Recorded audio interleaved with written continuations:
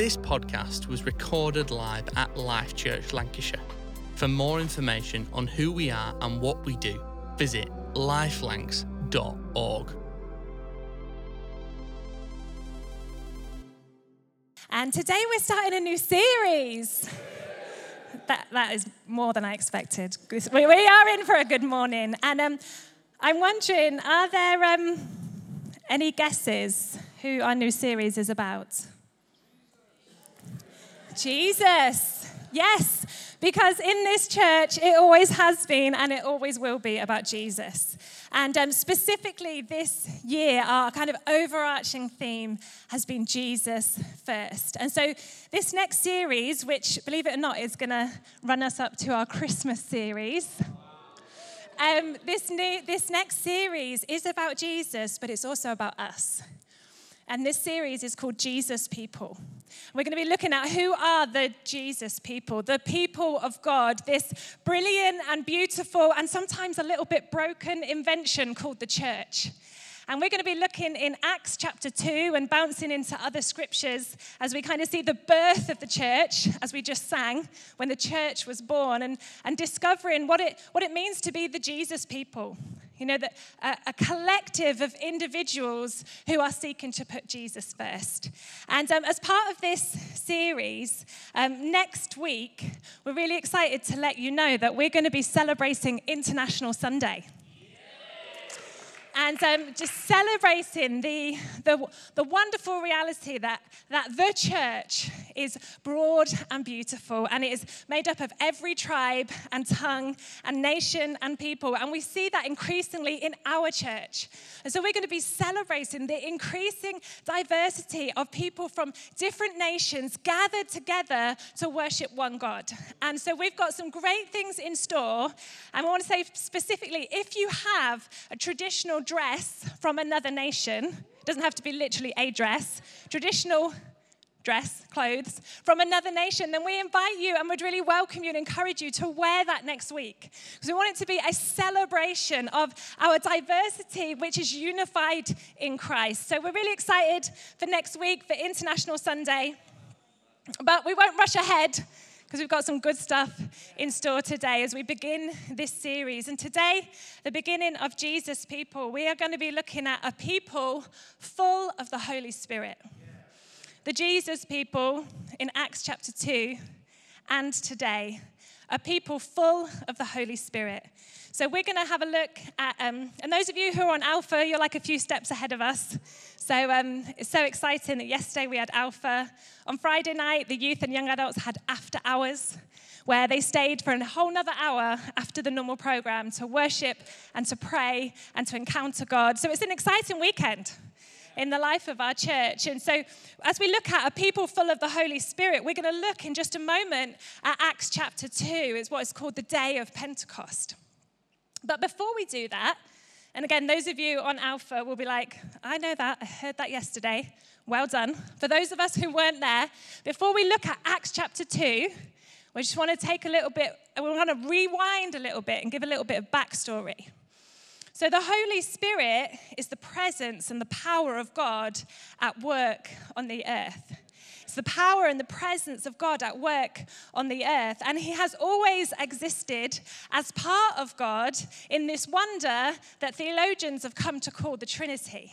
He is one of the God who is three in one. So he was present and active at creation. And then as we see the story of God unfold through the Old Testament, we see that the Holy Spirit is gifted to particular people for a particular purpose at a particular time. And so we see, if you've ever kind of thought that the Holy Spirit is like a New Testament invention, we see the presence of God at work throughout the Old Testament, poured out for specific people in specific ways at specific times. But then the people of God received this promise. And the people of God live with this longing and this hope and this anticipation that a day will come when the presence of God, when the power of God, when the Holy Spirit of God, God himself will be poured out for all people. Will be poured out for all people, young and old, men and women. And so they live with this hopeful anticipation. And so in Acts, when we get to Acts chapter 2, the day of Pentecost, Jesus has died and been resurrected to life. And before he ascends to heaven, 40 days after his resurrection, he promises that he will send another. And he says, and he will be with you forever. And then 10 days later, the disciples are gathered together celebrating this Jewish feast called Pentecost. And this is what happens in Acts chapter 2. When the day of Pentecost came, they were all together in one place. Suddenly a sound like the blowing of a violent wind came from heaven and filled the whole house where they were sitting. They saw what seemed to be tongues of fire that separated and came to rest on each of them. All of them were filled with the Holy Spirit and began to speak in other tongues as the Spirit enabled them. The promise is fulfilled. What they've been longing for and waiting for and kind of dreaming of, the promise is fulfilled as the Spirit is poured out for all people. In Acts chapter 2, it's like before this moment, it was raining, but it was just spitting. You know, like little drops where the Holy Spirit is gifted to particular people at particular times for particular purposes. And now it's like it is pouring down. It is tipping it down as the Spirit of God is poured out for all people. And you know what? It's still tipping it down. It is still pouring down. And so we, 2,000 years on, can be a people who are full of the Holy Spirit. And so what I want us to do in the rest of our time together is kind of look at 3 things that a people full of the Spirit are, that we see throughout the New Testament. So 3, the difference that the Spirit of God makes when we invite him to fill us. And so the first one is that a people full of the Holy Spirit are effective in mission. That a people full of the Holy Spirit are effective in mission. See, I think it's really important that we look at this first outpouring, because the results of the first outpouring signpost us to the purpose of every outpouring. The results of that first outpouring, when the promise is fulfilled, what happens as a result of that signposts us to the purpose of every outpouring. So what happens in Acts chapter 2, the next verse, verse 5, now there were staying in Jerusalem God-fearing Jews from every nation under heaven. When they heard this sound, a crowd came together in bewilderment, because each one heard their own language being spoken. Utterly amazed, they asked, aren't all these who are speaking Galileans? Then how is it that each of us hears them in our native language? Parthians, Medes, and Elamites, residents of Mesopotamia, Judea, and Cappadocia. I'm concentrating.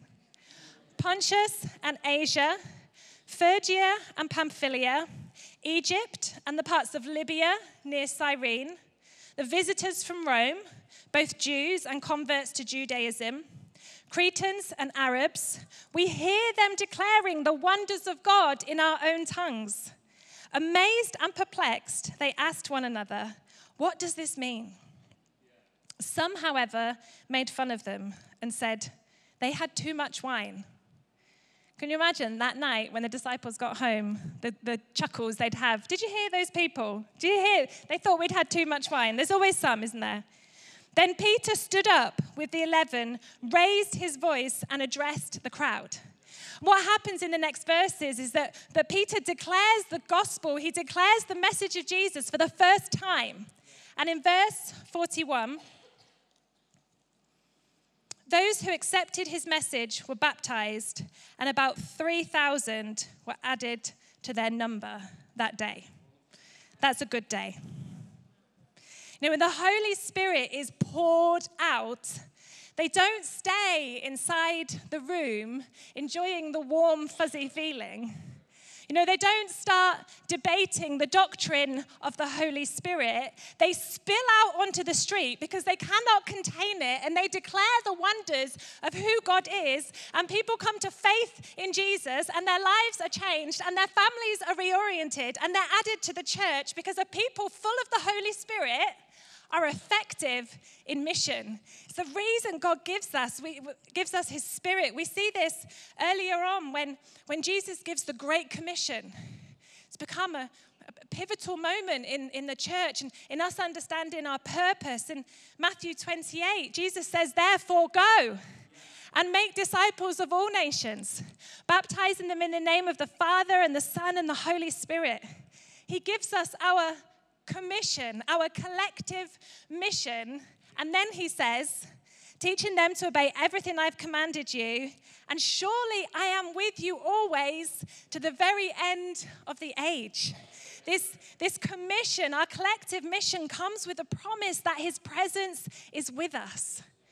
In Acts chapter 1, verse 8, just days before, Jesus says, "You will receive power when the Holy Spirit comes upon you."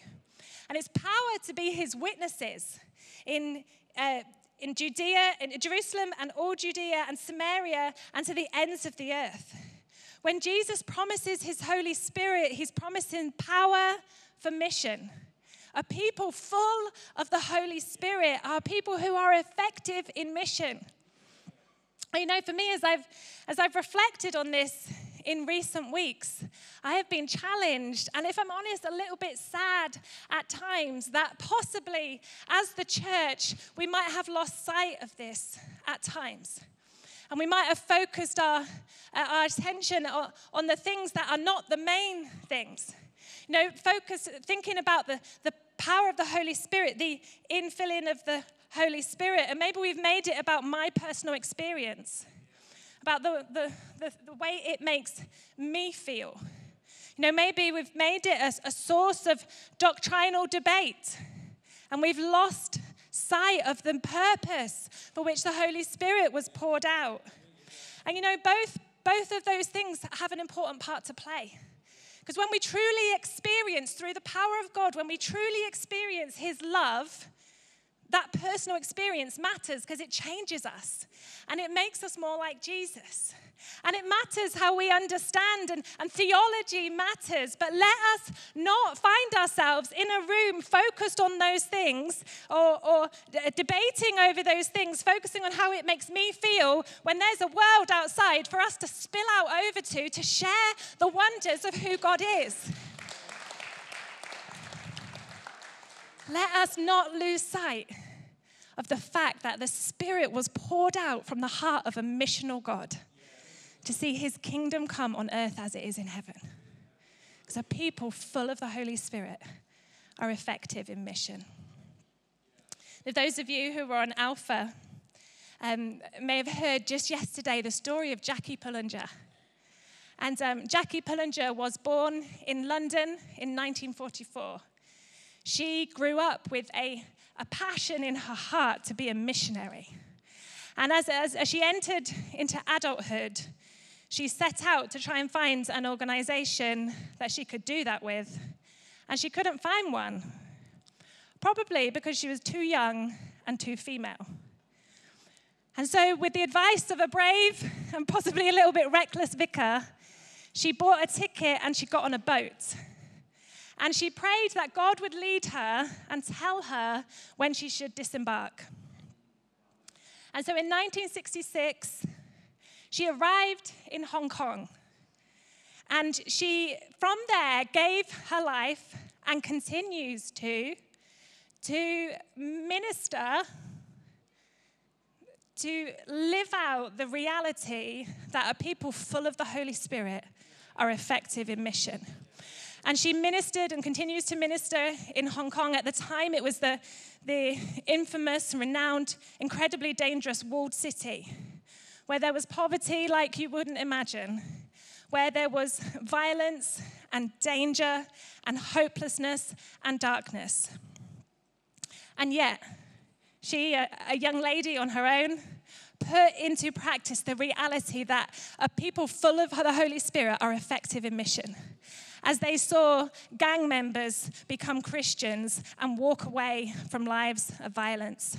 As they saw people set free from drug addiction with no withdrawal through the power of the Holy Spirit, through the infilling of the Holy Spirit. As they began to speak in tongues like we just read about on the day of Pentecost, they were set free instantly from their addictions.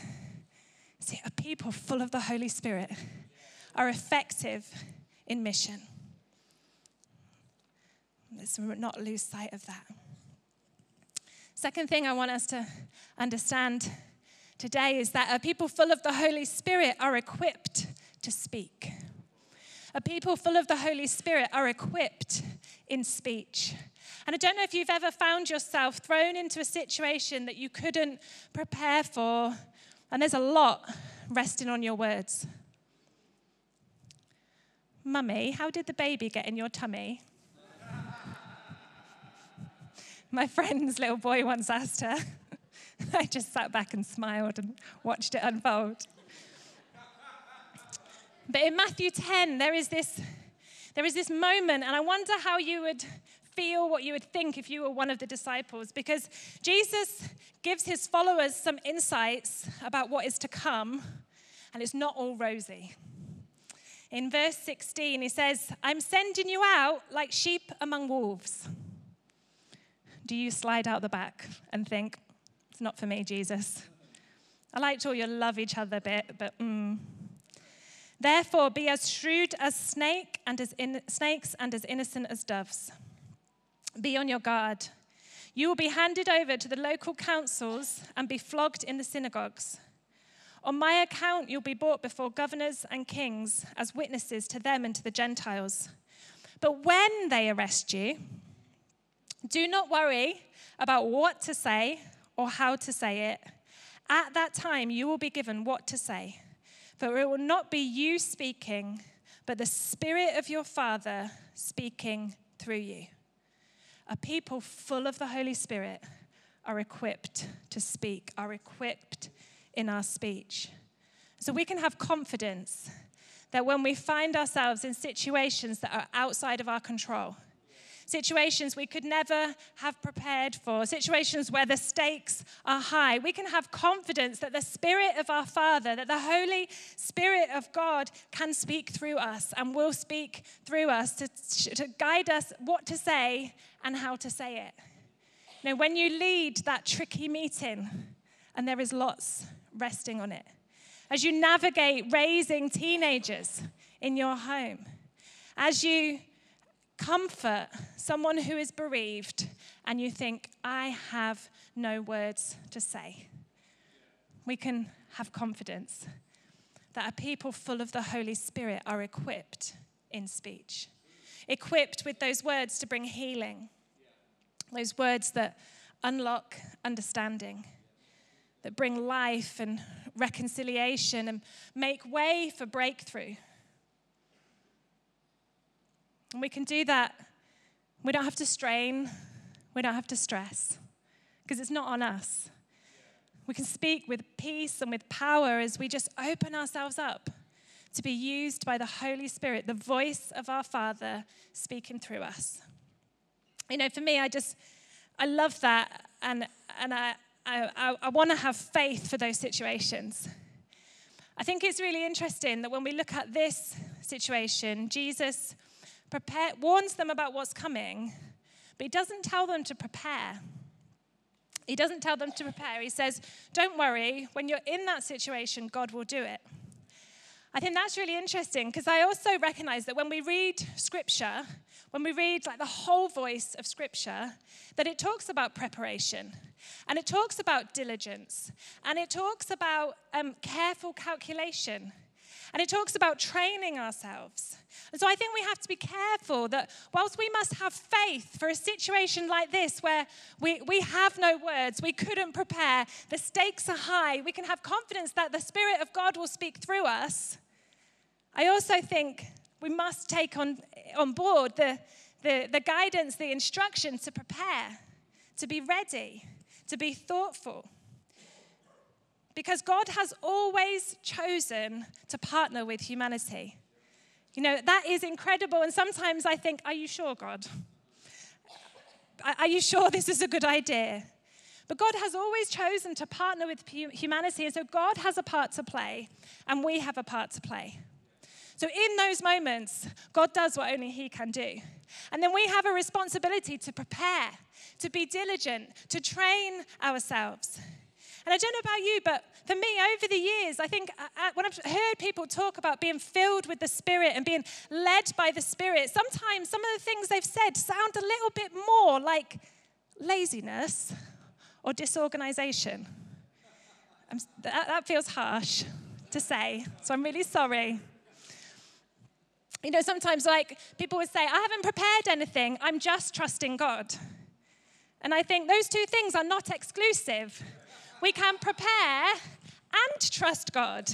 And almost, for me, it was almost a sense of this is like a superior way to live. I don't prepare anything, I just trust the Holy Spirit. Or I remember as a young person, as a young adult, seeing preachers get up like I did a few moments ago and say, well, I was going to do this, and then the Holy Spirit spoke to me 5 minutes ago. And so now I'm going to do something completely different. And I used to think, why is the Holy Spirit so last minute? Like, why is it, like, why? Because I'm quite an organized person. So I'm feeling a bit uncomfortable if the Holy Spirit only speaks last minute.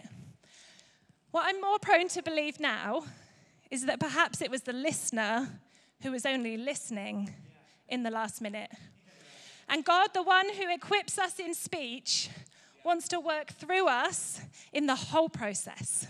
And the question for us is, am I listening? Are my eyes open? Am I prepared and willing to play my part in this partnership that God's called me to? Because there will be moments when it is all God and I had nothing. And there'll be moments that I will prepare for, that I'll put the hard work in for, the diligence, the training, the preparation.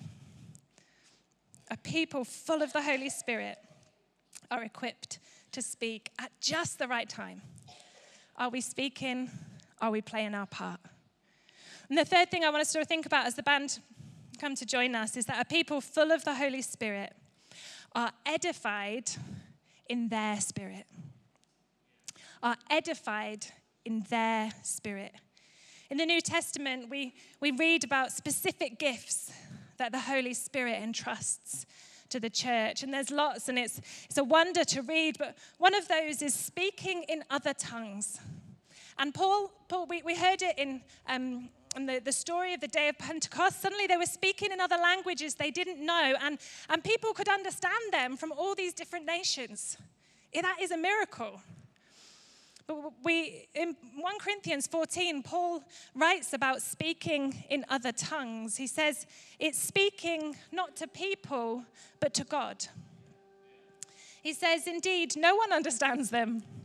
I can feel like that sometimes when I'm speaking English. They utter mysteries of the Spirit. And it says, anyone who speaks in a tongue edifies themselves. And so edify isn't really a word we use that much, I find, day to day. Edify means to build up. It means to build up. I liken it to when you plug your phone in at the end of the day. Or when you open your laptop and you realize, I charged it down yesterday, so I've got to plug it in.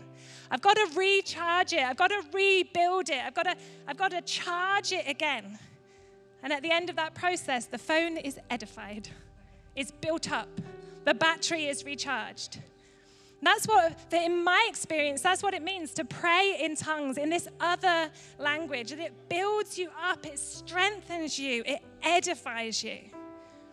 And it's sometimes described as a prayer language or a heavenly language in which we can communicate with God in a level that goes beyond the confines and the limits of our natural, national language, but also the limitations of our minds, in which we can connect with God in a way that goes beyond that.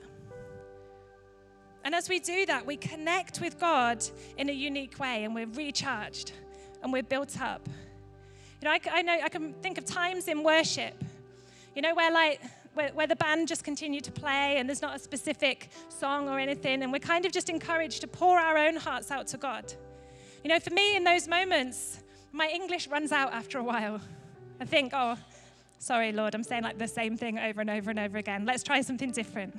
And when I begin to pray in tongues, there's a sense that I feel that connection in a new way.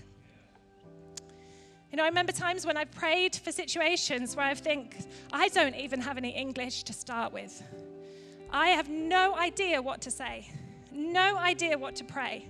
And so I begin to pray in tongues in this heavenly language, and sometimes feel that there's an intentionality and a power to it that I can't understand because I don't know what I'm saying, but I'm trusting that God hears the utters and the mysteries of the Spirit. I remember when one of our girls was a baby, and we've always tried to make prayer a part of like the bedtime routine. And I remember I would pray for her, hold her in my arms. She was about, I think, 1 year old. You know, you get the room dark, you know, you do everything to get the right atmosphere for this child to sleep. And I would just hold her in my arms and I would pray, and then I would just quietly and gently just pray over her in tongues, trusting God for her, trusting his heart for her that's beyond the confines of my language, and then lay her in the cot and walk out. Most of the time it was okay. But a people full of the Holy Spirit are edified in spirit. And God doesn't take over our mouths and control our words like we're a puppet or he's a ventriloquist artist. It's our choice to pray in tongues, to open our mouths, to have a go. And it feels really silly at first. And you kind of can find yourself thinking, did I just make that up? Am I just being silly? But like most things in our faith, it's like a muscle. It's like a muscle that we build and we strengthen. And as we practice the gift, it strengthens and it builds and it becomes stronger. And so I believe as we look through Scripture, and there's so much more we could say about the Holy Spirit, and another day we will, that a people full of the Holy Spirit are effective in mission, and they're equipped in speech, and they're edified in their spirit, built up, strengthened for the task ahead. If you found this podcast inspiring and helpful, then we'd love for you to get in touch via @LifeLancs on social media or our website, lifelancs.org. Life Church, impacting our neighbours, our nation, and the nations with the good news about Jesus.